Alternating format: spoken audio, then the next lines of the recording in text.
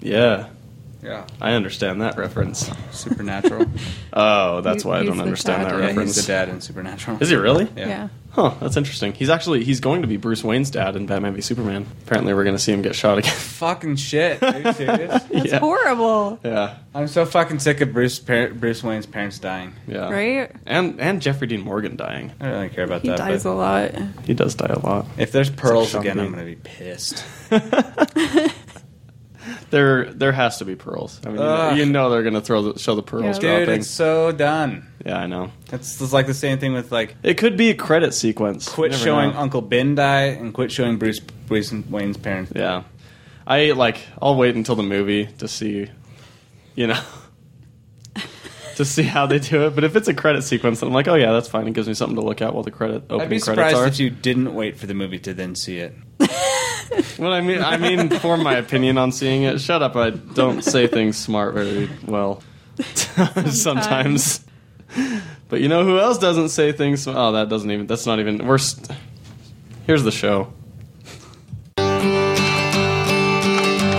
Come gather round, people, wherever you roam, and admit that the waters around you have grown, and accept it that soon you'll be drenched to the bone. If your time to you is worth saving, then you better start swimming or you'll sink like a stone, or the times they are a-changing. Welcome back to the Savage Land. We are here in the Matt Cave, the great, glorious place that we haven't been for really quite a while. But welcome back in. We're one panelist down, and we'll discuss that. But let's meet who is here. Oh shit! I had you muted. I know, I'm the worst. I see how it is. I know, I'm sorry. That's Rachel, she said. Rachel.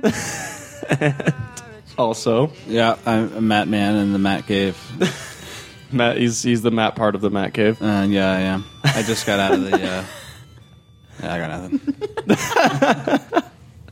Well, guys, we are missing a panelist today. I'm not quite sure what happened to him. What exactly happened with Mitch? Well, that's why we're in the Matt Cave, because there was a bit of a problem in the aviary. Oh, really? Yeah. What happened in the aviary? I was just told to come here. I didn't know what happened. Oh well, birds. It involved birds. It involved birds. Do we have any more details other than that, or is it still kind of shaky? We're still waiting for details to unfold. I think we just leave the details at birds. The birds. Birds. So very many birds. The birds against the glass. Well, hopefully, I guess, have we heard anything about Mitch, or was that the last we... They probably pecked his eyes out. Well, I wasn't going to say anything. Wow, Well, that's we haven't sure heard. pessimistic, Matt. Wow. We haven't heard from Mitch. Okay, well, I don't know. There might be some bird flu stuff going on. hopefully he's okay. A birdemic. A birdemic. Yeah. That's terrible. We have a podcaster missing, and we're just laughing here about these puns. That's right. It's the not, worst. It's not funny, but it is. I think the big bird overlord sent a horde of invisible snuffleupaguses. Snuffleupa guy. Snuff. Yeah. Snuffleupa guy. Snuffleupaguses. That's probably the plurality of that, Yeah, totally. Yeah. and that's Sure. probably a word too. It is. Well, because he can make as many as he wants, right? So there theoretically could be a giant invisible horde of snuffleupagus.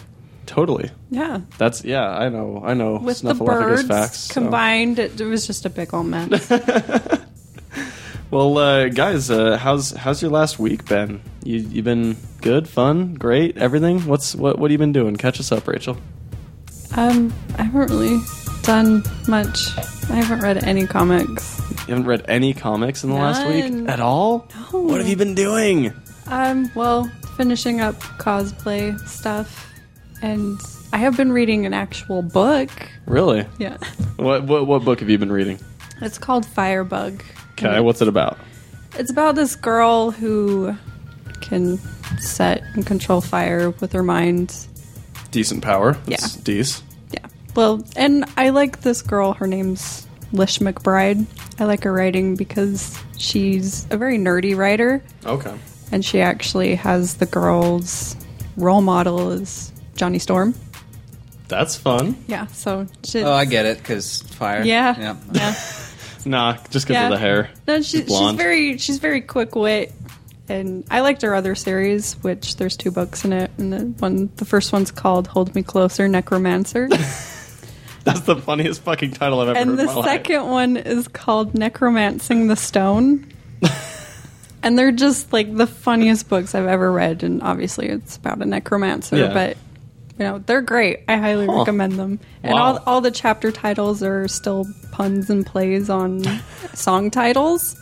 And it's so funny. I love it. That's awesome. Yeah. That reminds me, for some reason, of Robert Kirkman's running gag with Invincible. Every story arc or trade of Invincible is a 1980s sitcom. Nice. Yeah, so it's like there's like Family Matters and I don't know if he's gotten to Charles in Charge, but he's done like Different Strokes and like just like random. This like for all these story arcs. That's awesome. It's pretty great. That's cool. Is it? And so is that book the only thing you've been really doing for the most part? That's it. It's great Nice. so far. Yeah. I'm not finished, but How far are you into it? maybe a little over halfway. Okay. All right. My next goal is to finish Harry Potter. You still haven't finished. So I finished the God last damn it. one. And then I'm going to start the Dresden Files again. There you go. Okay. Yeah, I made her. I convinced her. He made me promise as we were waiting for you. I see. Okay. That makes sense. I was totally on time today. Totally. What about you, Matt? What's your week been like? Largely uneventful. I haven't been doing a lot either, but I did read Spider-Man Blue, Daredevil Yellow, and Hulk Gray. Just Loeb and 'cause- Sale. Yeah, because I read Spider-Man Blue forever ago, but I'd never read Daredevil or Hulk. How are those two? Because I haven't read those two either. Daredevil was really good. Really? I really like each one's got very different artwork. They definitely tried to Differentiate them. differentiate and sort of thematically match the characters with the art. Oh, that's cool. But yeah, those are good. No, I mean, I'm just keeping up with my unlimited stuff. And, watching my nature documentaries. Watching your nature documentaries. I actually have been watching something, but I don't know if I want to admit what it was. Oh, come on, admit it. Please do it. Please. My Little Pony. Oh, you're fired. God damn it. Guys, it's so funny. It's not funny. No, I laughed so hard. Uh-huh. I really did. And I'm so ashamed. How much have you watched? I think I watched like 13 episodes. Holy shit. I was cleaning, and it was my background. Rachel. I know. I'm disappointed in myself. This is what happens if I don't read comic books. Holy fuck. Yeah. That's 5 or 6 hours worth of Harry Dresden novels that you could But audiobook. I was cleaning while it was on. Put it on your headphones. Okay. That's so funny. Or, I mean, that's like 5 episodes of David Attenborough, like, heartwarmingly narrating nature documentaries. You could just watch polar bears cuddle for... You can watch polar bears cuddle for 5 hours. If all they did was cuddle, You can watch I don't want to see. I penguins. don't want to see anything die. You can watch penguins Ooh, penguins are fun to watch. trip actually. over stuff, because that's adorable. No. Penguins and pandas are my 2 favorite animals to observe. But if any of them died, I'm not into that. But no, it was my background while I was cleaning. And I feel ashamed. Yeah, that is the hard part about watching the penguins, is when they, like when one of them like leaves the egg out too long because it's so cold in the Antarctica that the egg freezes. See? I don't pretty want to horrible. watch depressing It's animal super, stuff. It's super brutal. I don't know why I'm laughing. I don't either. I don't want to watch the animals get hurt.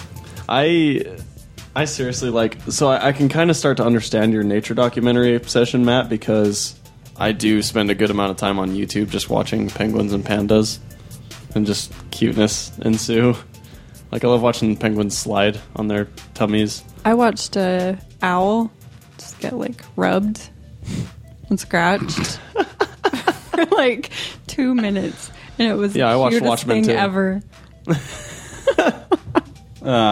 That was horrible. That was a dumb sex joke. No, I like watching him for the raw brutality of nature. Yeah, WWE. Not in like a hyper masculine way, but just in like a Yeah, it's fucking nature. it is pretty cool. I don't watch tons of violence usually when I'm watching animals. It's because they're doing something cute and adorable. And Well, it's not always violent. Sometimes it's just I don't know.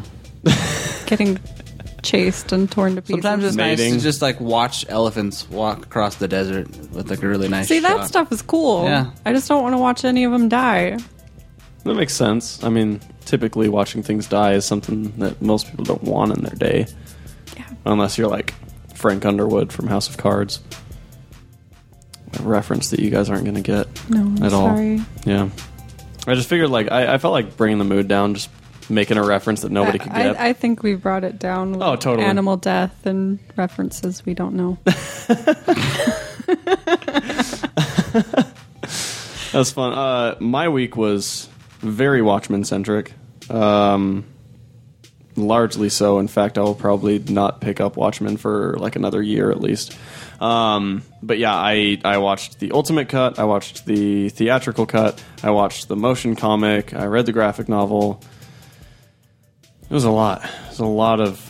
I watched all the special features stuff, interviews with Dave Jesus Gibbons and Christ. Zack Snyder, and it was really interesting because like hearing Dave Gibbons talk about the creative process of Watchmen and stuff.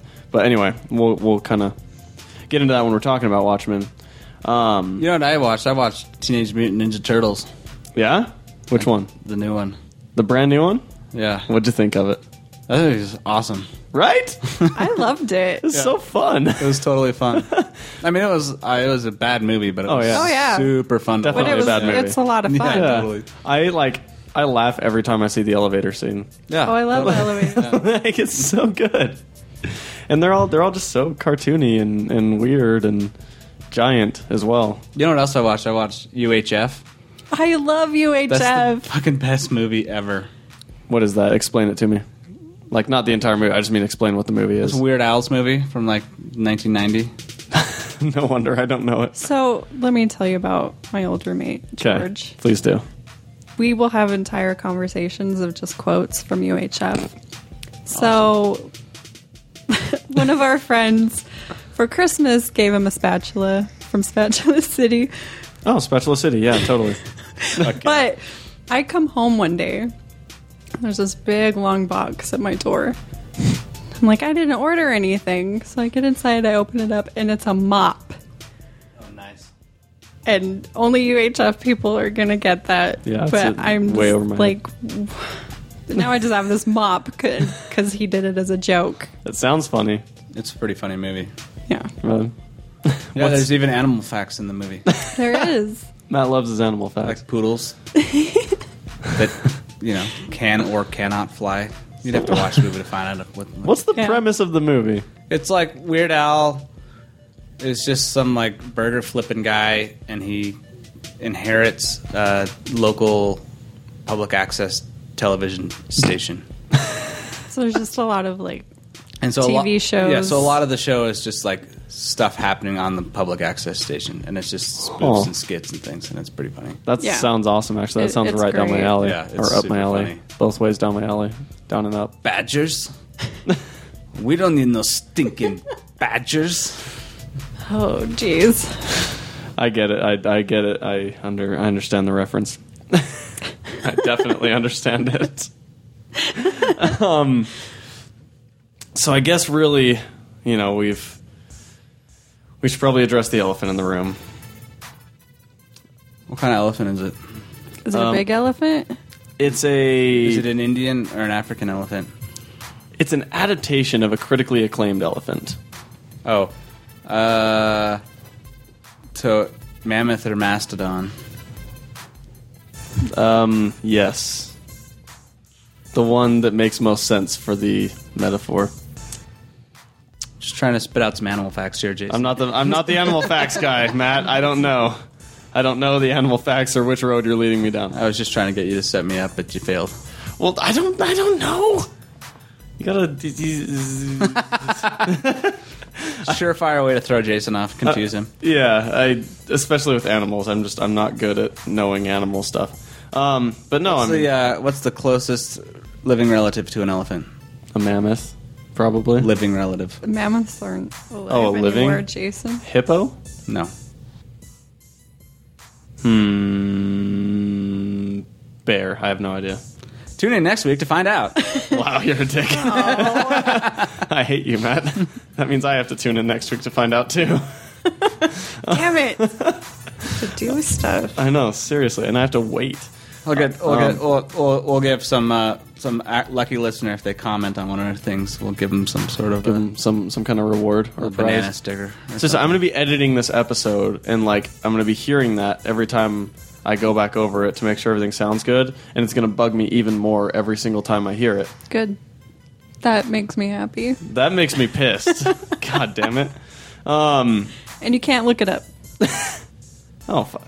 Why didn't I think of that, though? Why did that not occur to me that I could just fucking Google it? Yeah, I don't know. I don't know. That's the dumbest shit I've ever But done. now you can't. Yeah, because you're not allowed to, so that's why you didn't think Well, about it. fuck you, people. You're the worst. Fucking hate the Matt Cave. Matt Cave is cold. It is The kind of Matt Cave is kind of cold right now, I yeah. had to put on a jacket. Just think about insulating the rock walls in the sides of your cave. Up or down? Up. Rachel is sitting right next to the thermostat in the Matt Cave and cannot figure out buttons. Not doing anything. You almost got it, sort of, It's sure? not doing Did you get anything. it? No. Nothing changed? Sorry, it's just going to be cold. It's an in here. analogy for life. Nothing changes, and it just No. stays cruel and I cold-hearted. keep pushing and- up and nothing changes. Yeah. But we watched the Zack Snyder adaptation of Alan Moore's graphic novel, Watchmen. Oh, is that what I just spent the past 17 hours of my life doing? Oh, That is Jesus. definitely what Sure you felt just- like that. Oh my God. Go ahead and give me both of your initial thoughts. What did you guys think of it? Feel free to just dish out whatever. It sounds like both of you have very strong opinions. Yeah, go ahead, Rachel. It's a beautiful movie. Okay. I really like the look of it. Okay. It's just the longest thing in the world. I was about to make a joke, but anyway. You don't People can don't imagine. make that joke with me. No, I have a hard time with long movies. It's just I want to get up and do stuff Yeah. because it gets super boring. It was just way too long for me. Wait, so what is the running time on the director's cut? So the director's cut, I think, sits right about 3 hours. I know the ultimate yeah, cut that is about 3 hours and 15 minutes. I started it right after like 8:30ish, and I didn't get done with it till 12:30, and I had to pause it to go make breakfast. So it was my entire morning. Wow. So that's why I sent you a bunch of animated GIFs of me rolling my About eyes. your frustration of it. It's, let's see, the theatrical running time was 162 minutes. The running time for the director's cut was 186 minutes, and the running time for the ultimate cut was 215 minutes. Fuck. Oh, yeah. Okay. That's a lot of time. Even the theatrical cut was pretty long. I watched the director's cut. Yeah, that's It's- what I watched, too. Yeah, the theatrical is already 2.5 hours. I mean, I like the amount of story in it, but it also jumps around a whole lot, Yeah. which distracts me. And that does bring me up to a point that I wanna talk about later. But Matt, what about your overall thoughts of the movie? Oh, it shouldn't have been a movie. It's kind of what I was. That's totally what I was gonna talk about. Let's go ahead and talk. So obviously it's a limited run comic series with 12 issues in it. And the movie was going from the entire 12 issue story arc, trying to condense that into 3 hours or 2.5 hours for the theatrical. But that's not the problem I have, that they're trying to condense 12 whole, graphic novel into one film. I don't have an issue with that. I have an Okay. issue with the fact that it didn't need to be a film. It stands alone. Oh, this stands alone as a graphic? Okay. It's got everything. I mean, obviously, it's the graphic novel. Yeah. Everything's in it. There's no need to put it into film form. Yeah. If you want that experience, read the graphic novel. It's got it all there. And I think you lose something from turning it into a film, and I think you lose sort of a lot of the intention Alan Moore had when writing it, when you put it into a film.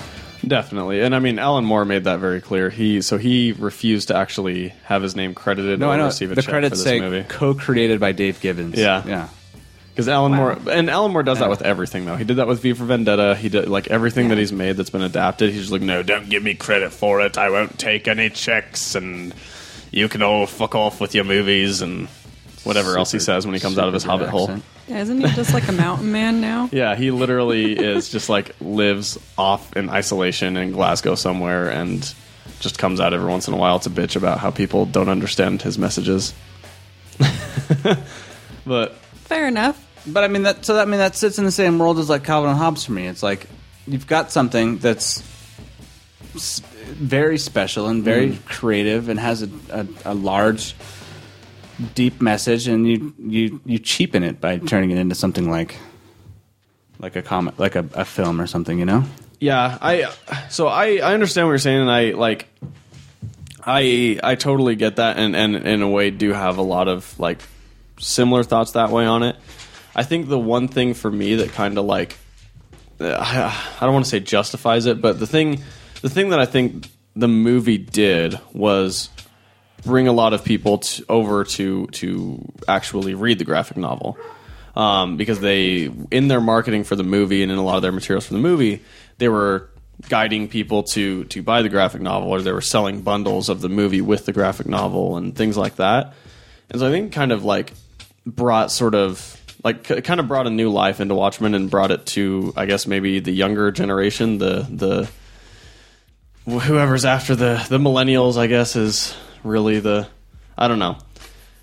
Like for me, it kind of did that, because it's like, yeah, the movie itself kind of has a dumbed down version of the message, but at the same time, it did give a lot of people sort of interest in these characters that hadn't heard of them before, and then when they see the graphic novel and they hear about it, they decide to go and read it and check it out, and then get their mind blown and learn new things about life and storytelling and hero versus villain and all that. But I don't know. That's my thoughts on it. Yeah, I mean, I guess I can appreciate that to a degree, but for me, I mean, it was on Time's 100 greatest novels of the century. Yeah, and it's pretty high up there too. It's like in the top 20. Yeah, and it's the only graphic novel that's in that list. Yep. And something that I don't know, man. And and I guess there's probably a lot of other books on that list that are films too. But yeah, no, and I think that's the thing is like especially in America, I think a lot of people feel that something isn't legitimized until it's made into a movie, and I think that's a problem that we have in America. Is like That's a good point. You know what I mean? Yeah. It's like people, when they hear about a book, they're like, "Oh, is there a movie?" type thing, or like they won't read a book. Like, what the hell was that movie that came? Like The Martian, even that's going to come out. Like a lot of people read it, but like more people are reading it now that they see Matt Damon's face on the cover of the book. Like. It's kind of that weird thing that we have, and same with all sorts of different, every David Fincher movie ever. Yeah. Like, it's just it. That's true. I think we have too many books and movies of the same thing. Exactly. It's pretty boring. A lot of adaptations and things like that, and it's kind of it's weird in that way. But I think that's one thing it did is like. People are a lot of times only reading the comic books of the things that they've seen in a movie, or only reading the books of the things that they've seen in movies, and so making Watchmen into a movie, I think, brought that sort of attention into it. Because there's a reason that we have like 5 different series involving Batman going on and 1 Animal Man series. It's not because Animal Man's a less interesting character; it's because the movies bring in a mass appeal and bring in this sort of perception of legitimacy for some reason that makes people go, oh, it was made into a movie, so it has to be good, type thing. Nah. It's I don't like that. I don't like that at all. I don't like that we're a society that does that. And I agree what you're saying. But so the one thing is, and that's my biggest problem I think with this movie, is how long it is. Because it's fucking long, like the theatrical cut, long, and especially the ultimate cut. Like that was my day. Like that 3.5 hours just watching Watchmen Yeah, at the end, I the ultimate cut. exclaimed, "Thank Christ!" Oh my God, I can get up and leave. I think if they're like they should have done like an HBO season adaptation of it. I think that would have been really cool if they just done an issue at a time in some form of like. I just think it's too much to condense, even in the bazillion hour long movies that we watch. I think totally. it's way too much. Because there's a lot they skip. But I mean, let's I think obviously Rachel, you haven't read the graphic novel. No, I But- feel so horrible. No, which is totally cool. I didn't have time. You're good. But so there's a lot of things that I kind of want to talk about with it. But first, I kind of want to see, with Matt, since you have read the graphic novel quite a few times, what were some of the things that, as far as like the adaptation part of it, the things, whether they changed or left things out or whatever, what were kind of the things that stood out to you and the things that either bothered you or that you liked as far as changes or adaptation? I thought the casting was pretty good. What's his name? Ozymandias' accent bothers the hell out of me. Really? It kind of bothers me too because it's never like you can never pin it. It's not consistent. It's Yeah. just like, I don't know what he's trying to do there. There's certain scenes where he sounds totally American, and then others where you're like, "Are you like Which Italian guy or is something?" that? Ozymandias was the Adrian. Oh, Veidt. okay. Yeah. Yeah, he didn't know. But he was hot. But no, I like him a lot. what I did like was attention to set pieces. Definitely. Sort of the world building I thought looked as it should. Yeah, that was one thing that Zack Snyder I think did really well. Just Yeah, I mean, obviously the guy cared and wanted to make a film that looked good, and Definitely. and, I can appreciate that. yeah. Well, and in the behind the scenes shots, you can see like every room is just filled with like fake newspaper headlines and like pictures yeah. and stuff. And like Dave Gibbons was sort of walking through on one of the behind the scenes things, and he's like looking at this, he's like, "This is blowing my fucking mind."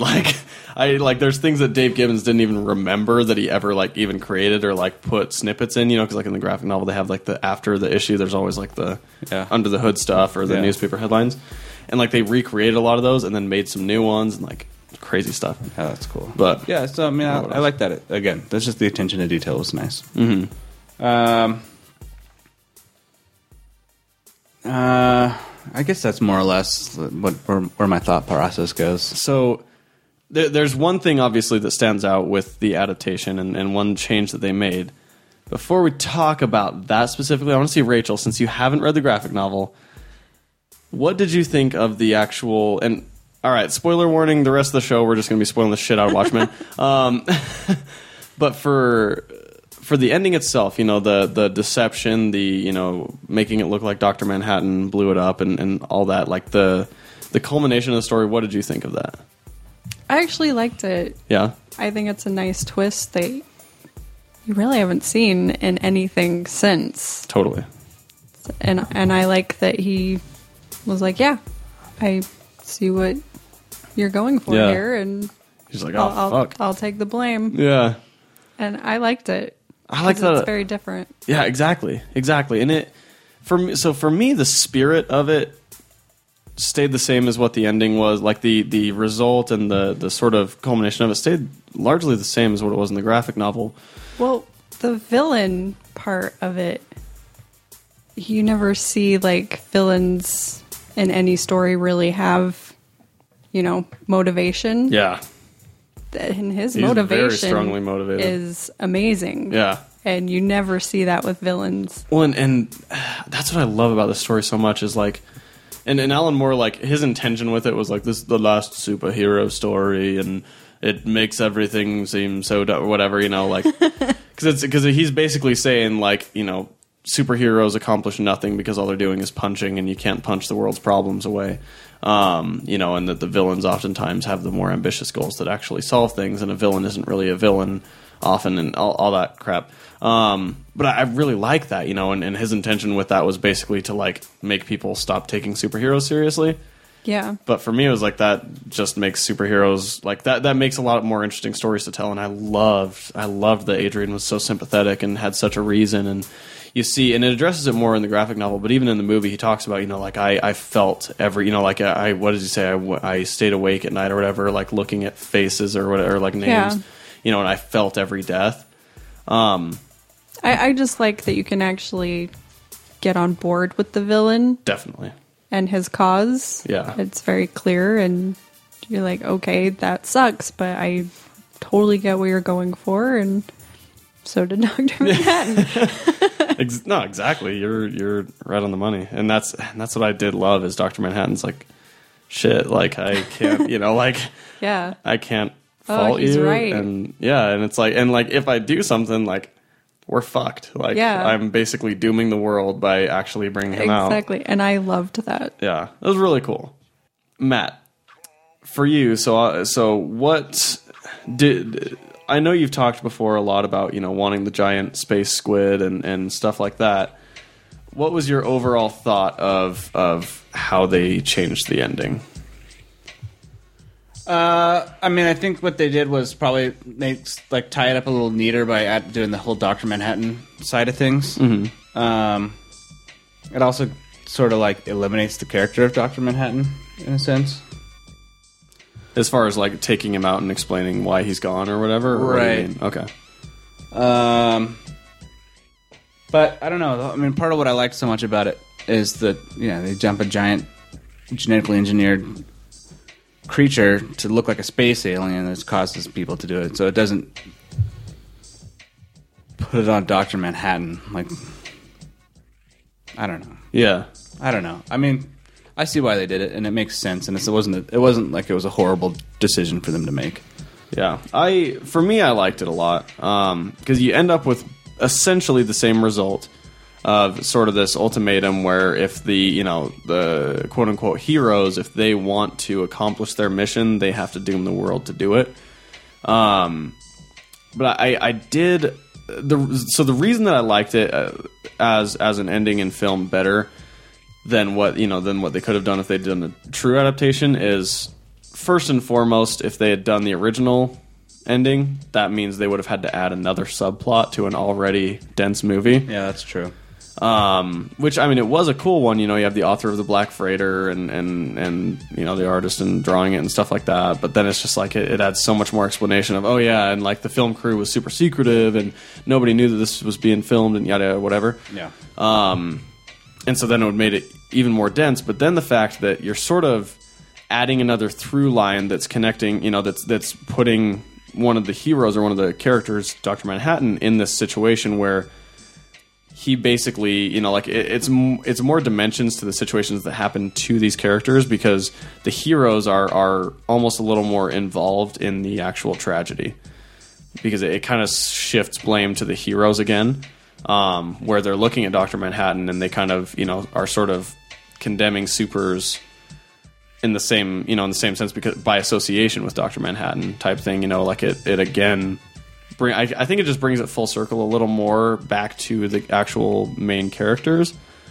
And I think for a film it's always nice having sort of that synchronicity between the characters and having the end be the result of the characters themselves and their involvement. And if Dr. Manhattan hadn't been involved with Adrian, then Adrian never would have had the ability to research his powers and recreate something like him, Yeah.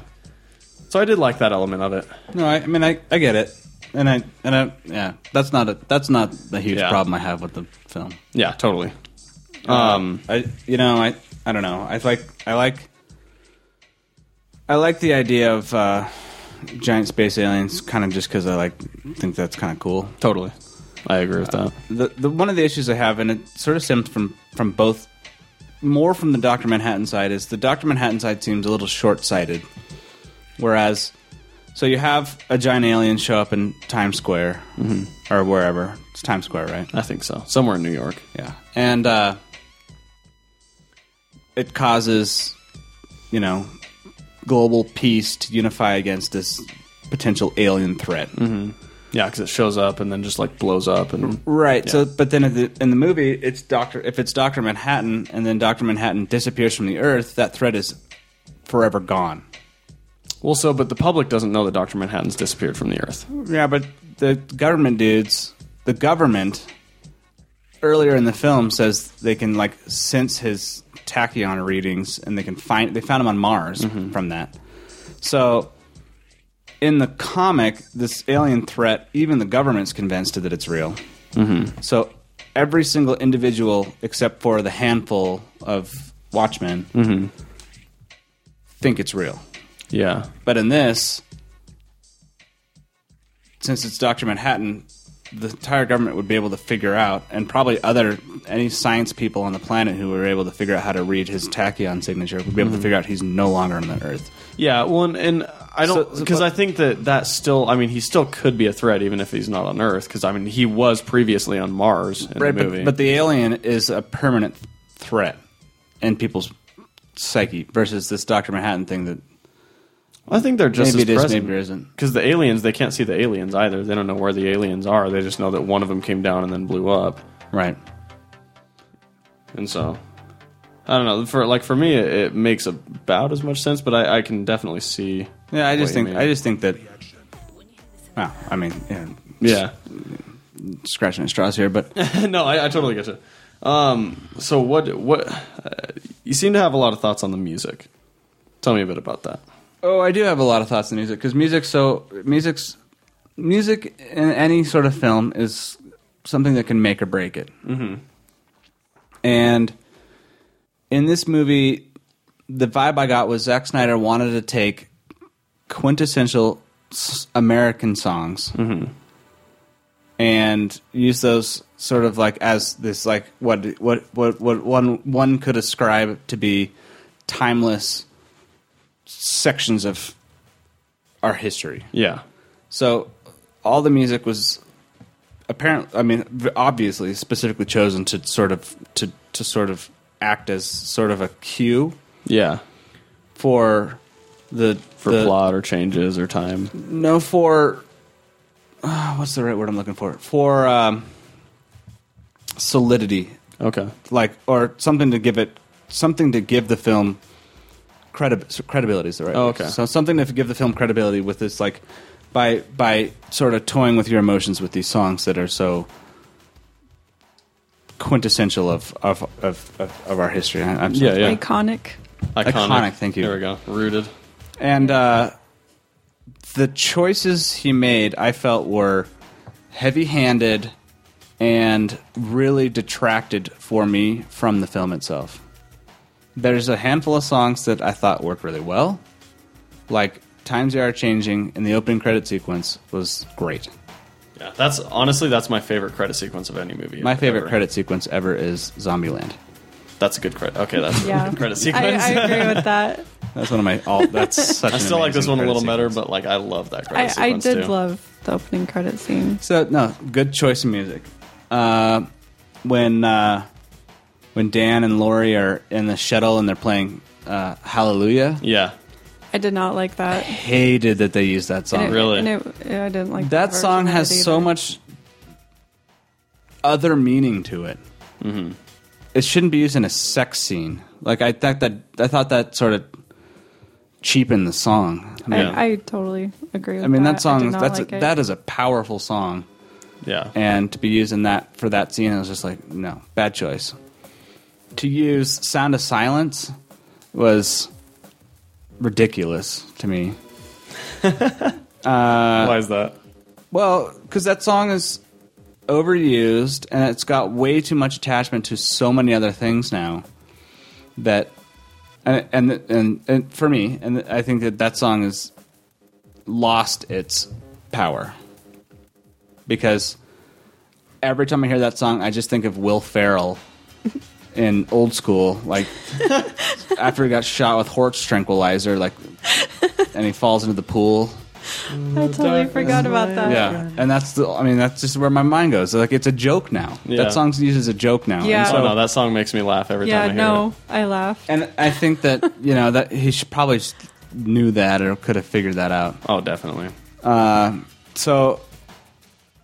off the top of my head, I can't think of any other specific songs. There was like 99 Red Balloons was one of them. oh yeah, that was dumb. I didn't like that.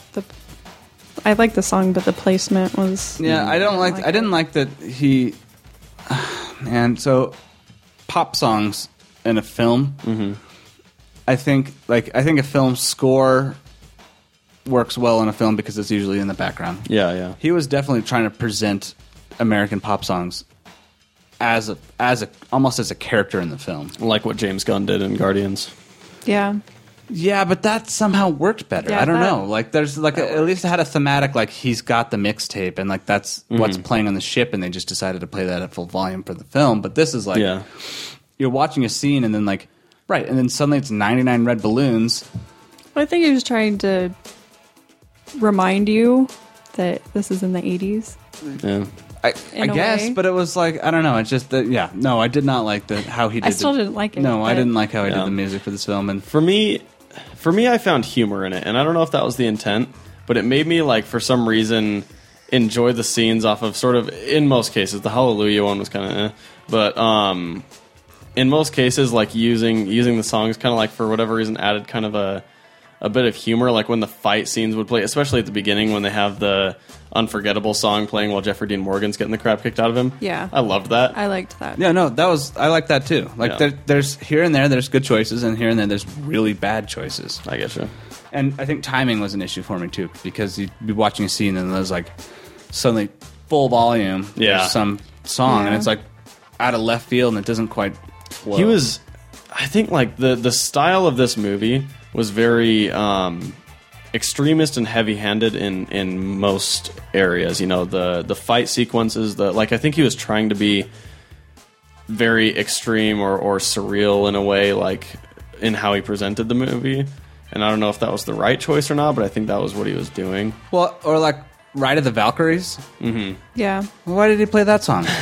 Yeah, that is very out of place. Yeah, No, I mean it's totally unnecessary. Yeah. It's like, remember that happened in Apocalypse Now, and it's like, okay, yeah, I remember Even that. All Along the Watchtower, I love that song, but it's always used in a war I know, exactly. setting, and that it's, I felt so, and I guess that's part of why, to tie it back into why this graphic novel did not need to be a film, is because like that's sort of the stuff he talks about in the graphic novel is like people cheapening shit like this, and that's exactly what he did.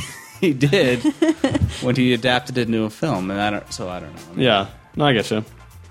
So let's first, really quick, I guess, because we kind of talked about this a little before the show, but which cut did we all watch? So you watched the director's cut. the director's cut. Yeah, so did I. I watched the ultimate cut. Okay, so both of you watched the director's cut. I'm assuming, Rachel, you haven't seen Tales of the Black Freighter. No. Okay. And you, Matt, have? Yes. Did you say? Yeah, I've Okay, seen it. cool. You haven't seen them interwoven, though, have you? No, I can figure it out. 'Cause Yeah, I read no, the I graphic figured, novel of course. so many times. I was just curious. So, as far as, like, for me, there's a lot of changes in the film that are weird, and some of them are really good. The one thing that I thought was, like, interesting, and I'm not sure if it was just a fact of, like, just being heavy-handed or something, but the characters in the graphic novel are largely powerless. Thank you for bringing that up, because I had the other stuff in my mind. I was like, there's other things I know that were bugging Yeah. me. And it was the fact that they were obviously powered. Yeah, like Night Owl, and especially Night Owl and Silk Spectre, that fight scene that they have in the alleyway. Yeah. When, like, just brutal, Yeah. like, and I don't know what changes were. Well, I think in the director's cut, all of those scenes are the same as the ultimate cut. Because I guess the litmus test for that, when Veidt gets shot, when he, like, the assassination or whatever, in the director's cut, the secretary still gets her hand, like, blown off, right? Yeah. Yeah. totally. Okay, cool. Okay, so it's all the same shots then. But yeah, like that scene, like the broken arm thing ripping through. Yeah, like, like they clearly have some superhuman Yeah. power. and that was like the part that I was kind of like, Or when the comedian jumps off the owl ship, like Which kind 30 of feet down. confused me as someone that hasn't read the graphic novel, because it seemed like they were portraying them as just normal human beings, but then they had powers. had this, Yeah. and it was a little confusing. The whole to point me. is that Dr. Manhattan is the only person on Exactly. the planet who has superpowers. yeah. Well, and they kind of made okay. in the comics they made Veidt a little like ambiguous on that because they cover they define him as like the world's best gymnast, or like an Olympic Yeah. level athlete. well because I mean at the beginning when the cops are investigating the murder scene, that that dialogue where they're like it would take a you'd have to step on the gas just to make a crack in the glass or whatever. that was the same exact scene from the comics where they're kind of talking about like it takes a lot to actually get something through this glass. And like, but anyway, the violence, like having that insane amount of violence, I wonder if it was just him like trying to be heavy-handed with Alan Moore's message of like superheroes just punch stuff and don't solve anything, and just trying to take it like a little more to the extreme. But I don't know, like what did you guys think of the violence in the film and the way that they were portrayed, like the superpowers and all that? That all wraps up together with the same thing in my head with the whole like them having superpowers is. And it's totally. I mean, I have to blame it on Zack Snyder because that's his whole jam of like action-packed, really like elaborate fight scenes. Yeah, and I think that the film, the story does not require action-packed, like very obviously staged. They do that whole slow-mo Matrix thing. the fast to slow type. Like action scenes aren't integral to the story at all, and for him to highlight it to the degree that he did with the level of hyper violence that he did, I think that you're right in the action scenes aren't integral to it, but at the same time, the fact that these are violent characters doing violent things is integral to the plot of the graphic novel.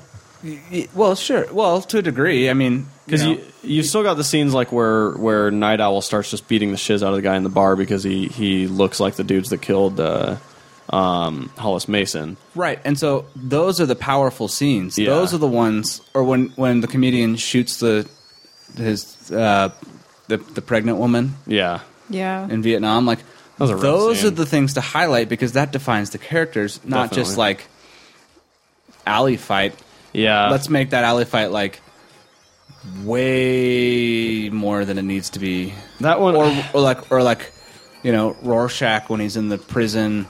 Yeah, like that's a powerful scene when they're like sawing the dude's arms off to but get him. But even home. when he goes in the bathroom and you see the door I love that. swinging, Yeah, see that right. was amazing. I loved that. Right. So that's the dichotomy between like actually powerful hyper violent scenes, which are appropriate, versus like making everything hyper violent. Yeah, I think if they had made the alley scene like it was in the comic, where it was sort of this casual, like first of all they didn't kill him in the comics, or at least it didn't explicitly show them killing them in the comics. Where it was sort of just a fight scene that happened, and it wasn't something that they were welcoming necessarily, but like it was something that they were ready for.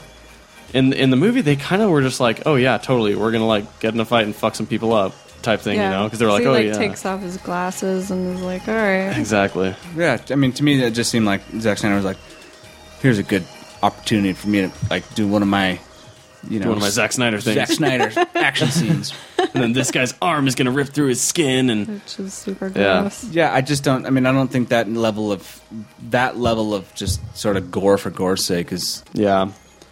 Those were the ones that took me out of it, because I like the way that he shoots his action scenes for the most part, as far as like the fast and sort of the way that he makes them impactful. Well, that's the thing, is it worked really well in Man of Steel because they're super powered individuals. Yep.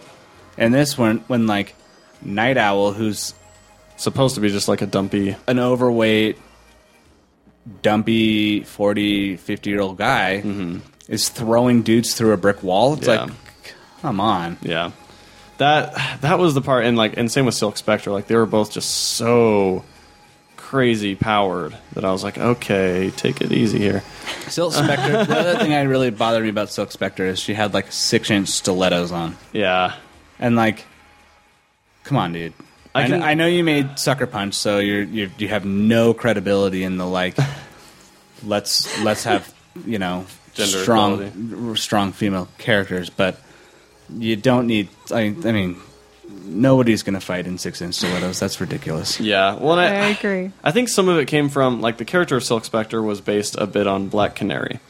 It was Black Canary, and then a character that they got from Charlton Comics, and those characters do wear huge stilettos in their books, and it's always been a ridiculous thing for me, no matter what. I'm not sure if Silk Spectre ever did in the comic. I think that might have been where he was drawing inspiration from. Matt's going to look through it right now and see. But yeah, the stilettos, in any case, when somebody's fighting in stilettos, that bothers the fuck out of me. Yeah, like you're not gonna do shit. Yeah, exactly. Unless you take them off and stab somebody with them, Yeah, which, I mean, that could come in handy. which I've seen happen. Wasn't there... Wow. That sounds like a story. Yeah, sorry for another day. Oh, yeah, she's got, like, heels. She does have But- heels. They're not like crazy. Yeah, huge they're not stilettos. giant stilettos. No, but they are heels.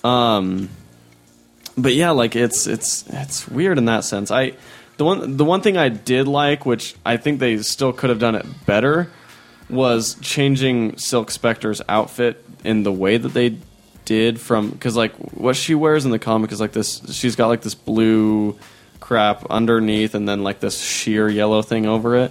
It just kind of looked dumb. Like it didn't look like a superhero outfit. But at the same time, like her being the only one in spandex in the movie was a little weird. Yeah, and It was like, her vagina was very prominent. really? my I didn't notice opinion. that. I noticed it. Yeah, it was. It was. I didn't notice. Yeah, it was like right there. She had a very prominent vagina. Yeah, That's I don't think it was the best sentence anyone can ever hear. It was definitely not a great choice of costume. No. Which is surprising because most of the other costume choices were way good. I think it would have looked great if, the vagina wasn't like right there. If it had been done differently, because I like the top, but the bottom was just vagina. It's just funny, like just the way it said, like the vagina was very prominent. Sounds like a police description of something, or like somebody like on court, like talking about something. Like, yes, her vagina was very prominent. That's not how I meant it, but This is funny. yeah, no, it was there. That's good. Yeah, no, so I think one thing that bothered me. So I love Patrick Wilson as Night Owl. I think he was a great casting choice. In the comic, he's kind of like he struggles with which direction he's going to go. Like he's very aimless in the comic, and he just kind of like sort of shifting around a lot. He is obviously impotent, but then it's more like his impotence in the comic is more of an indication of the rest of his life, like how the rest of his life is, where it's just sort of like aimless and he's kind of like without purpose and without fulfillment. And then in this, like I don't know, it's like I don't think they quite nailed Night Owl in this as well as they could have, or at least the second Night Owl, Dan Dreiberg. But the one Night Owl related, or there's two Night Owl related changes that I actually really enjoyed. First of all was when Hollis Mason dies, when those guys come and, like when they break into his house because they hear Night Owl busted Rorschach or whatever. In the comic, Hollis Mason just gets his ass kicked. Doesn't I don't think he even lands a punch. And he gets his ass kicked while it's showing flashbacks of him. Like it's sort of this dichotomy between him getting the crap kicked out of him and then showing him back in the day dressed up as Night Owl beating other people up. I like in the movies that he went out fighting. Like in this movie, they made him heroic and they made you show like he is, he's still a hero. He's still a fighter. Like he's going to go out swinging and he, went out like a hero. And then like that was the one scene that stood out to me in the comic. And every time I've read it, it's just like this. Yeah, like it's always bothered me having him just like totally get the crap kicked out of him by a few random kids or whatever. But then the other change that I really liked was in the comics, Night Owl, Dan Dreiberg. It's like an apartment building that he's in, sort of, and then like it doesn't really explain super well how he gets to his little cave. But then when the owl or Archie, when he goes in Archie, it just sort of comes out of the top of the building somehow, and you're like, but like from the ground. And so you're like, how on earth is that working? Like, there's apartments there. And so I like that they had it sort of connected to the subway and stuff, and that it flies through the subway and up and out and everything. But yeah, I don't know. There's certain changes that were good, and others that it's like, I did like Night Owl's costume, though. Yeah, that was a cool costume. It was pretty badass, I think. Because, like, I don't know. Night Owl's costume in the comics was always one that I was like, that specific noise. What was your opinion on the costumes, Matt? I don't know. I mean, they're all fine, I guess. The one character that we haven't really touched on that I think was absolutely nailed in the film was Rorschach. Definitely. I think that actor was freaking perfect. Absolutely. The costume looked really cool. And how just like deeply disturbed that guy was very well portrayed. I did miss what I miss out of the film is the multiple conversations he has with the psychiatrist and the prison. Yeah. That whole arc where he sort of turns the psychiatrist a bit. Yeah, I did like that a lot in the book. Exactly. The casting for the psychiatrist was good, though. Yeah. He looked exactly like the comic. So, that was a good costume. I really like all the old costumes, the old timey costumes. Yeah, those were cool. They're so good. Like the moth guy. Mothman. I love his ridiculous wings. They're so ridiculous. The dumbest so ridiculous, and I thought that was great. So good. I do kind of wish that we could have seen that scene where Mothman comes back. You know, they have like a reunion, and he's like crazy, and sort of he's like they're just like shaking and like just spewing off like weird random things. And it's like, oh, okay, ha ha ha, Mothman's back. Good to have you.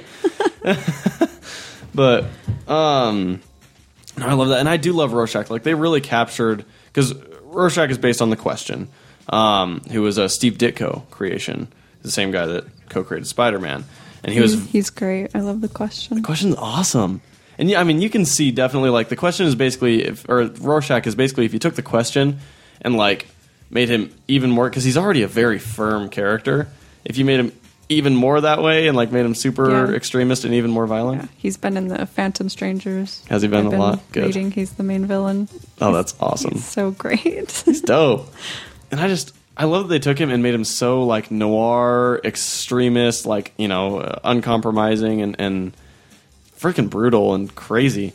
I love that. And it's funny to me when people like, because you see all the, and this is the problem that I have with the Watchmen movie is there's a lot of sideways hat people who just absolutely love Rorschach and think he's like, you know, and not in a way of like he's a great, disturbed, awesome, like complex character, but in the way that it's like he's like the best superhero ever type thing, like idolizing him rather than like being intrigued by him. That's one thing that I have a problem with, like the movies audience, you know?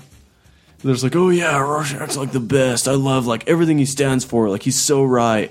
Well, like, but they also don't fully flesh him out in the film. It's true. Like if you read the graphic novel, he's like he's got a fucked up life. Way too fucked up. And like you're not really. I mean, they kind of touch on it, but they don't really dig as deep as they do. Obviously, they don't have time to flesh out every character, but yeah. Okay, here's one thing. You know the sugar cubes thing with Rorschach? In the comic, I was just always eating sugar cubes. What the fuck is up with that? I've never been able to figure that out. I don't know.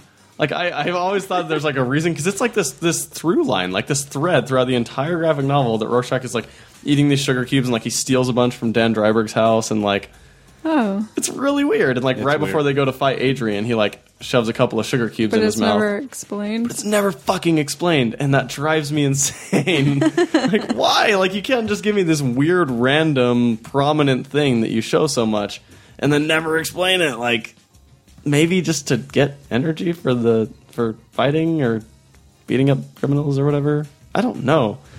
It just bugs me. I don't even have like something to just come up with. I know. I apologize. It's just like a dumb thing that I'm like, oh, damn it, I can't figure that out. I do like that the original story, you know, the thing where like Ozymandias has like the toys and stuff like that and his whole company or whatever. Yeah. I like that was actually like in a different way. It's Rorschach that actually like comes in and starts making fun of him for having his toys and like basically whoring himself out and whoring his superhero reputation out. But I love that actually gave the movie a perfect opportunity to like have crazy like product placement right inside the movie. Like, hey, go buy our toys, and it's like it's not even forced because it was like it's something that they actually had to include. Kind of is like a plot element. It's like this time they actually had to, rather than trying to find a spot to squeeze it in. It was like, oh, there's literally a spot where we can throw all of our toys on there. You know, it's kind of funny that way. I don't know. I love that because I was like watching. I was like, damn. And it kind of made me want to get the Archie replica that he has sitting there. Yeah, they were cool toys. They were fucking cool. Wait, they made toys? Yeah, they Oh, actually I made didn't know Watchmen they did. toys. Yeah, and That's funny. and those. So the ones that they had in the movie that he's showing were actually the toys that they made and sold. Oh man, they were cool. Yet again, furthering it's the fucking Zack Snyder's cheapening the value of Watchmen. I don't think so because that is in the that's in the movie. I know, but he's actually literally selling toys in the film that he's selling to children. Well, yeah, but still a Not lot. to Well, children. not He's selling to, children, to, to comic book fans. to Yeah. neckbeards. Lots of neckbeards and fedoras. Oh god. Especially, man, I wonder if fedora sales and trench coat sales went way up after that movie. They probably did. I'm sure they did. Fucking. Did you know someone actually made they sell? You can buy a Rorschach mask I've seen that them. when you breathe on it, it changes colors. Yeah, I've it's the seen coolest them. fucking thing That's ever. cool. I've actually wanted to cosplay Rorschach before, mostly because he's ginger, and I have a very limited list of people that I can cosplay as. I know, me too. You know the struggle, Matt. I do. And so I've thought about it before, either doing with the mask on or just holding the end as an eye sign and having bruises on my face or whatever. But that's You could do it. You could pull off Cletus Cassidy. I don't know who Cletus Cassidy is. Oh, duh. It's Carnage, Yeah. I actually did know that from the animated series. Yeah, I should. But, I mean, is he big? No, he's like, Was he scrawny? yeah, he's a beanpole. Okay, dope. There you That's go. exactly me. That's perfect. Actually, you should totally do that. I'll show you. Well, Favorite and least favorite casting. Like favorite cast person in their role or favorite character or whatever, and then least favorite. Do you have them, or Rachel's scrunching her face a lot? Yeah. I don't know. I love Dr. Manhattan. He was And I love fucking awesome. Billy, what's his name? Cudrip? Crudup? Cudrip? I think it's Cudrip, but I'm not sure. That makes it sound like some sort of IV thing. Billy Crudup. Yeah. Yep, Crudup. There we go. Yeah, no, I love his face and his voice and Yeah. No, Everything. I thought he was great. And I liked the flashbacks where it shows him yeah. as He has human and that poor girl. Seriously. That poor girl. And it's like, I hate it when you find out that it's like, oh, it wasn't even Ozymandias' it wasn't even Dr. Manhattan's fault. Like, it was fucking Ozzy.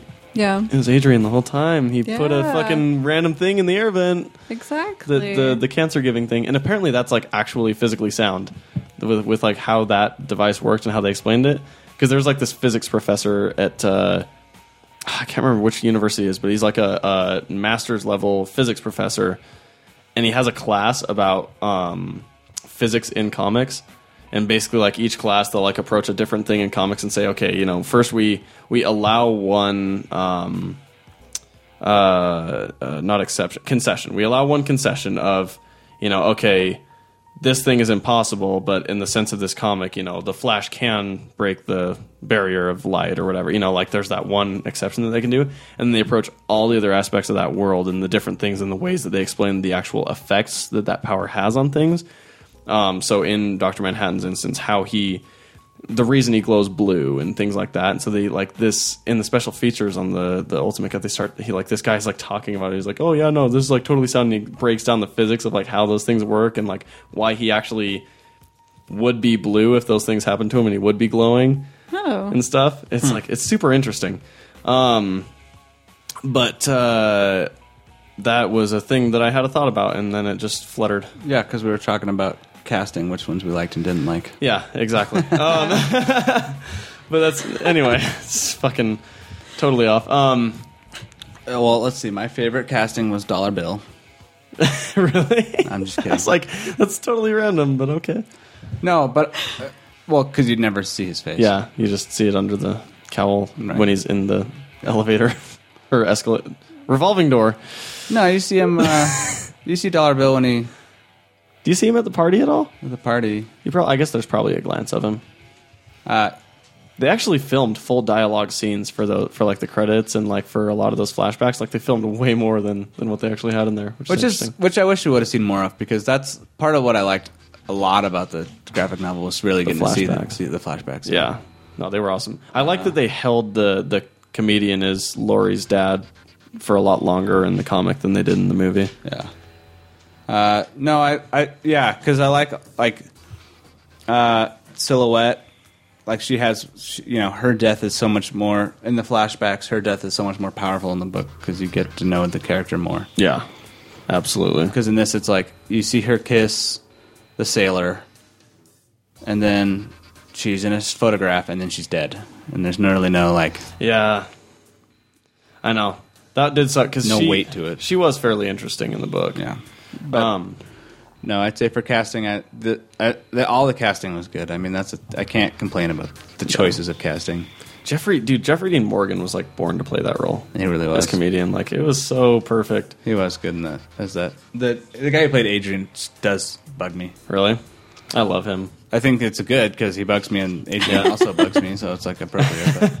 It's like I think he was probably the least like his appearance in the comics as far as like his actual look. Because in the comics they made him, and even Dave Gibbons' notes are a cross between Robert Redford and someone else. It shows in the back of the graphic novel. Let's see. Can you grab that for me, Matt, real quick? Because I just want to, just for my own conscience, to appease it. But he has these ideas like for the comedian, it was like Nick Fury meets someone else. As far as the appearance of him, and then for Ozymandias, he has, let's see here. Robert Redford meets John F. Kennedy. There you go. Yeah, and then like for the comedian, it's Nick Fury meets Dirty Harry. Yeah, so it's just like little things like that where it's like, yeah, Matthew Goode does not look anything like John F. Kennedy or Robert Redford, but I did love him in the part, and I love him in general. Yeah, I love him. He's got a good face. I didn't like his hair. Yeah? His hair really bothered me. Really? That's interesting. I don't know why, it just really, really bothered me. But I love him. Yeah. I thought he was great. No, I think my least favorite is Silk Spectre, the daughter, Laurie. I agree. I don't think she's a good actor. No. I don't really like her. And I don't think she was good in the film. No, there were so many different actresses they could have cast that would have been probably better, but and that's unfortunate because I think that like the character is already fairly underutilized in the film, or at least like maybe not underutilized, but she's not very well fleshed out in the film. Like they use her a lot for plot, but not a lot for story, or at least from her end of it. Like they use her as sort of an obstacle in Dr. Manhattan's story, or like a plot device in Night Owl's story. But they don't actually like show her character growth, which is unfortunate because in the comics she has a lot of growth as far as like there's this whole like, first of all, just the fact that like she has a crazy smoking habit, and like that's used a lot throughout the story, and like when she first meets the comedian, and yeah, but you can't show cigarettes in movies anymore. I know, which that bothers me a bit, just because like I understand like the not wanting to like promote it, yeah. Glamorize it. That's the word I was going for. There you go. Oh, I'm so glad you used that word. Because then I wouldn't hate myself forever. But it's just like, and especially in the context, because like in the book, they're like, yeah, you need to cut that out and shit. Like I feel like there should be how you promote it is sort of should be considered. I don't know. Yeah, no, I got you. I don't know. The one other thing that I really liked was the way that like the color palette throughout the movie is fairly muted as far as like the characters and especially their outfits and things. But then anytime there's yellow or blue, it's like super bright. Yeah, I like that. I mean, that's the thing. This goes back with every single Zack Snyder film for me. Is he makes really pretty films. Yeah. Oh yeah, like, and they're just it's a not gorgeous great. movie. I love the colors. It looks great. I mean, he knows how to make a film look really nice. Yeah, but he's not the best writer. No, his story choices are often poor, which is why I'm glad that the Justice League movie and Batman v Superman are getting help. That's not David Goyer, because David Goyer is like, he's like. He's like the Happy Meal of superhero movie writers.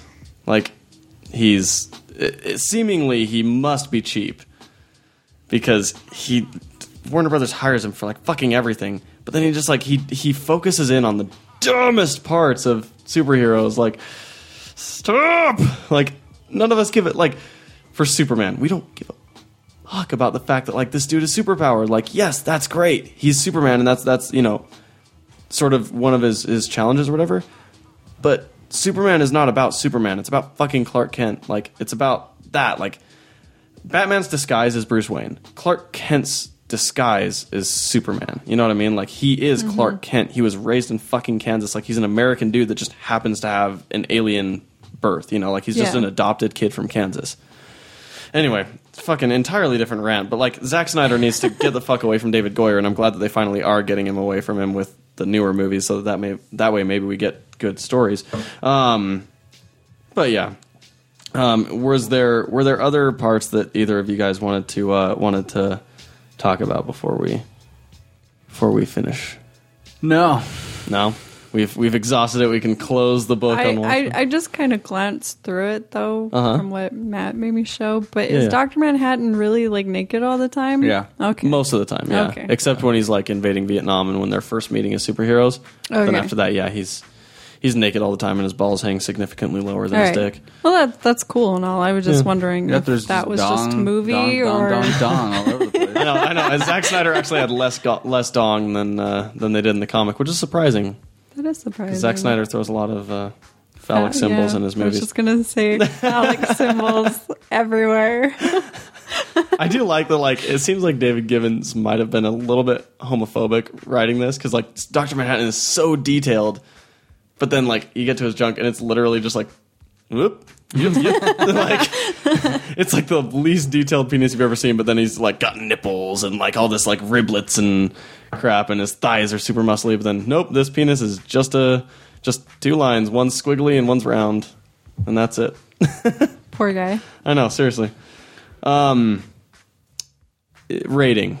If you were to rate it in your mind, and I know we do this every time, and it's always annoying because I make you do it, but again, your own scale, your own perception. I don't know how to rate it. It's kind of tough with this one. I don't know how to rate it. Because there's a part of me that's like, I don't want to like give it the credit of a rating. Yeah. I feel the same way, and I feel like I want to read the graphic novel too. Yeah, because I feel like the graphic novel is what should be. Yeah. But let's say the graphic novel didn't exist, and I saw this movie. See, that's the problem. If the graphic novel didn't exist, and if this was just a standalone film that was written to be just a film, I think it would be a pretty good film. Yeah. Oh, yeah. On its own, if it doesn't have the background of like this, you know, world-changing graphic novel, that's if it didn't have exactly the huge impact that the graphic novel had. Yeah, I mean, it changed literature. Yeah, it'd be a good film. Yeah, totally. And I'd probably would really like it. But I have that background, and it really just makes me not like the film more on principle than for any other reason. Yeah, which is, you know, maybe my own fault, but I don't know. So I don't know how to rate it. I would give it, I don't know, ghost points. It gets ghost points. I don't know. I like that. For me, so I mean, the graphic novel itself, since I did, you know, like read it this week and everything, and kind of like I was just fucking. So you've been down the rabbit hole before. I've been down the rabbit hole before, yeah. but I like fucking immersed myself as shit this week. Like all I was consuming was Watchmen this week, which was weird. But like the graphic novel itself, like 9.8. Like the actual story of Watchmen, just fucking amazing. So I'd give it like a 9.8 out of 10. But the movie itself, I think it stayed true to a lot of the elements that the graphic novel was trying to tell of, like, you know, superheroes punching things doesn't solve anything. You know, it's like being a villain is a matter of perception. Taking the fact that, like, this guy was a hero and, you know, basically all I have to do is give you one little ounce of perception to make you think he's a bad guy, and then I can turn that on its head just as easily. I think a lot of those thematic elements were held true. I think that a lot of them were done heavy-handed because Zack Snyder felt the need to make them heavy-handed in order for him to either understand them or maybe that it's him being like, oh, movie audiences aren't going to understand it unless I make things super overboard. And so some of those stylistic things did diminish, I think, the value of the story. So for me, the movie on its own, probably 6.5 or 7 out of 10, because the style is very redeeming and it does still keep the heart of what the story tries to say, in my mind. So that's probably me. I don't know. Yeah, no, that's fine. What about you, Rachel? I have no rating. No rating? I'm the only one that's going to rate it? Nah. It's just like, I think It that's... wasn't bad. It wasn't good. It was the longest movie ever. It was fucking long. Yeah. I do wish that they had just done like an HBO series for it, because I think that would have been pretty cool. But I don't know. Or not. Or not. Yeah, just or not. never, nothing. Just don't. Yeah. Yeah. They did release one thing that I think people could watch if they wanted to watch Watchmen on a screen, is the motion comic. The motion comic is fucking fantastic. Because it's the Holy whole shit. thing. Yeah, and I cannot sing the praises enough of the motion comic. No, it's so amazing. It's the whole story. Yeah. And it's on YouTube for free, by the way. Warner Brothers put it out on YouTube. And it's like you get the same thing, Yeah. more or less. I like still images in comic form, because then you can kind of really soak in the artist's details. But Yeah. especially with the Watchmen, because there's so much background stuff going on that is important to the story. Yeah. It is really good. But the motion comic was very well done, and I really enjoyed it. Yeah, I like that a lot. And Tales of the Black Freighter, I think, as an animated feature, was really cool too. For 2 weeks from now, guys, we have our next movie. This will be a movie where, we've been doing our sort of movies based on, commonly perceived as good, and then, or commonly perceived as bad, commonly perceived as good, and now commonly controversial. We've come to our commonly neutral week. Which is like such a tough, subjective way to pick something. It really is. It is very subjective. But at the same time, usually what I'm doing is I will look at, Rotten Tomatoes. So you're looking for something like that's between 40 and 60% rating? Somewhere around there. 40, I think typically around like 40 to 70. Okay. And then I also take into consideration fan perspective. So for instance, Superman Returns critically was actually fairly well received, but comic book fans are like, "This is the worst Superman movie ever." So that one would fall under the bad part. But as far as neutral, here's a few suggestions. There's movies like X-Men First Class, The First Ghost Rider. The First Ghost Rider is not neutral. A lot of people like it. No. A good amount of people like it. And I'm not saying like it No could. way. The second one's definitely in our bad list, and we could move this one to the bad list. That was one I was like not sure about, because the ratings on it are not as bad as you might think. I they know would a be. lot of people that actually like the first Ghost There's no Rider. way Yeah. anyone could like that movie. There's no way anyone could like the second one, but actually there's people that like the first one. That makes no sense to me. We've also got Captain America: The First Avenger, Punisher, both Thor movies. I don't know what do you guys think? What's one that that you have some opinions on, or just want to watch maybe that you haven't seen in a while?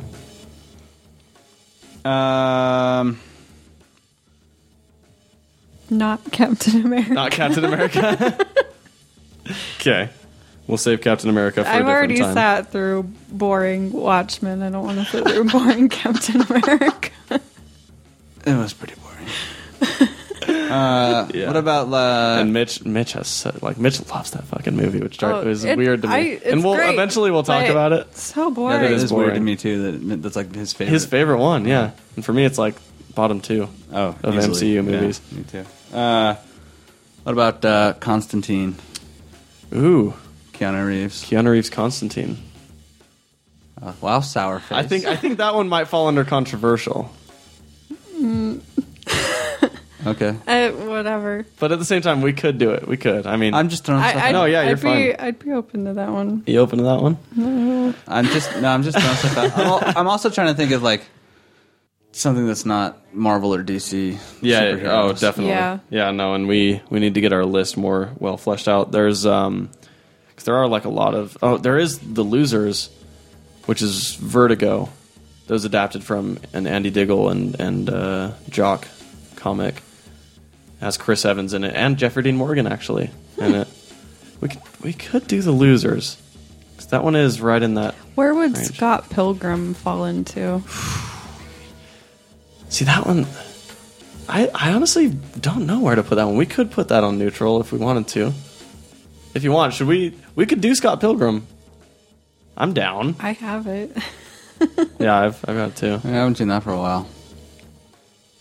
Think there'd ever be a time we'd find a movie that none of us have seen? Probably not.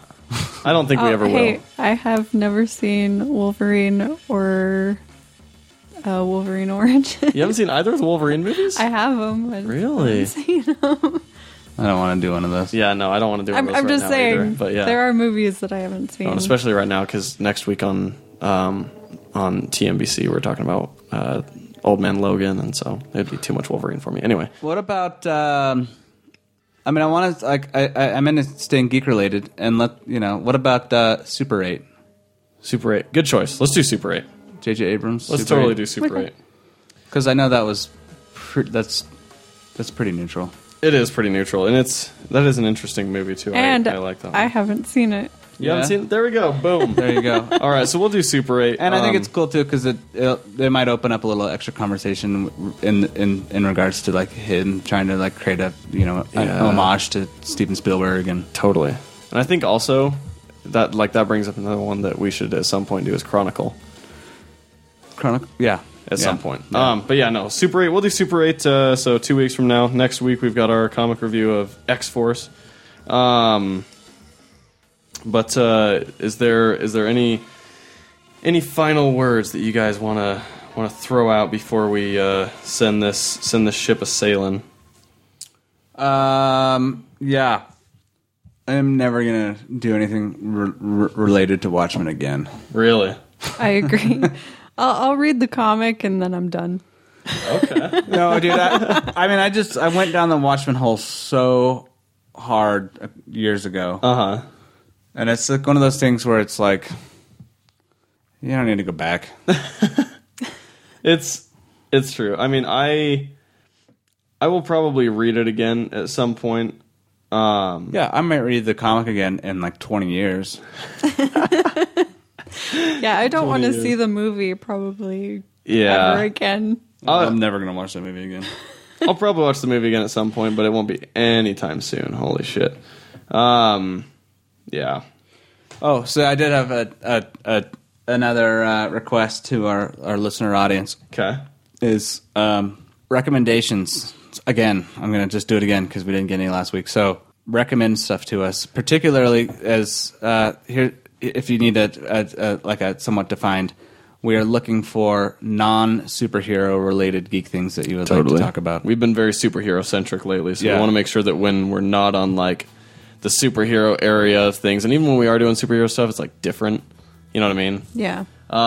So yeah, any recommendations you guys have, like for stuff like that, we want to hear it. Especially as next week is our comic book week, so we'll be recommending a new book. And we're on. Is it Free for All week? Yeah. Okay, cool. Free for all. So anything goes. So whatever stuff that you think is like cool and either more people should read or you want to hear us talk about, let us know. I mean, that's exactly it. I want if I'd go even as far to say, whoever sends a request, we will do it because we haven't had any yet. Yeah, exactly. The inaugural request will be So just if you've got granted something right that away. you want us to talk about and you're like stoked and you're super stoked on it, if you are the first, we'll do it. Yeah, be the first. Unless it's Watchmen, then screw you. Yeah. And any after that, we'll just sort of stockpile and bring back out at some point later. Absolutely. But yeah, no, I think that about does it for us. So visit us on social media at Savageland Podcast on Facebook, Savageland Pod on Instagram and Twitter. Or wait, Savageland Podcast on Instagram? Yes. Okay. And then, I hate Twitter's limit. Anyway. And then, rate and subscribe, please. We definitely want to start seeing some ratings. And you can also send us email at what is it? Savageland Podcast at thatmightbecool.com. Savageland at thatmightbecool. No, us at SavagelandPodcast.com. There we go. Us at SavagelandPodcast.com. Let us know. Thanks for listening.